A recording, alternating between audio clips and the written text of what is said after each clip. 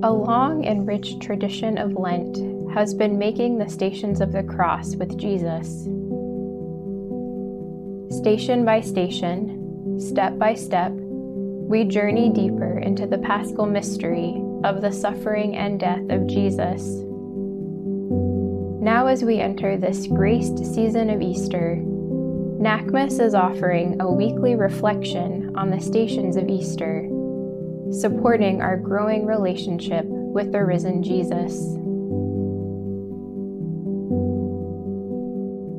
The seventh station of Easter, touching the body of Christ.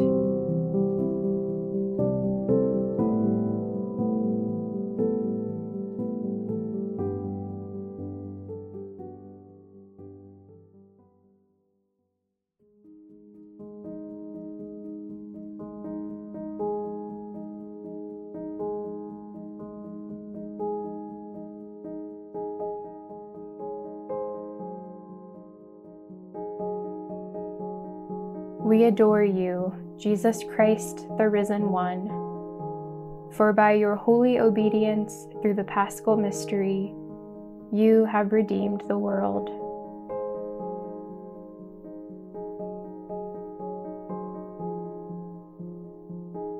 At the seventh and final station of Easter, we pause to listen to St. Luke's account of yet another appearance of the risen Jesus.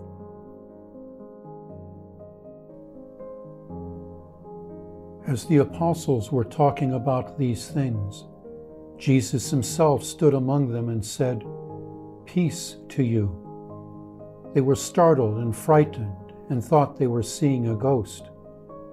But Jesus said to them, "Why are you troubled, and why do these doubts rise in your hearts? See my hands and feet. Yes, it is I, myself. Touch me and see. For a ghost does not have flesh and bones, as you see that I have." And when he had said this, he showed them his hands and his feet. Then he said to them, "Have you anything here to eat?" They gave him a piece of broiled fish, which he took and ate.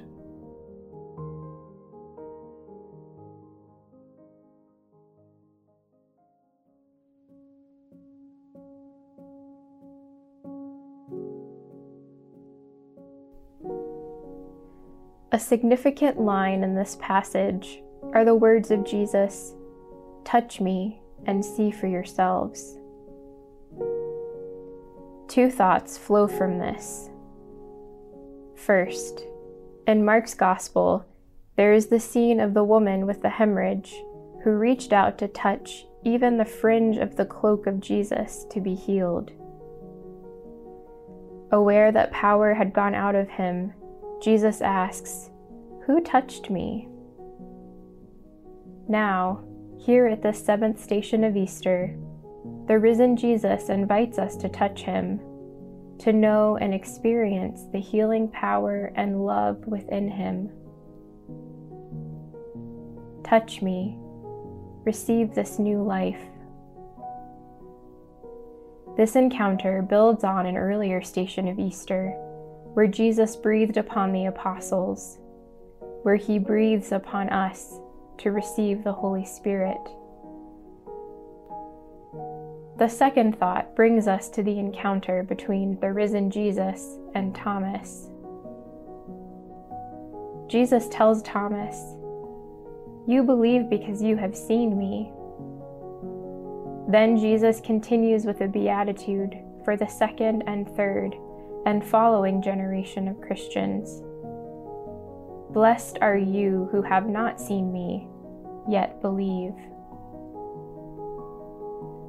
Let us be thankful for the many people who have supported us in our faith lives.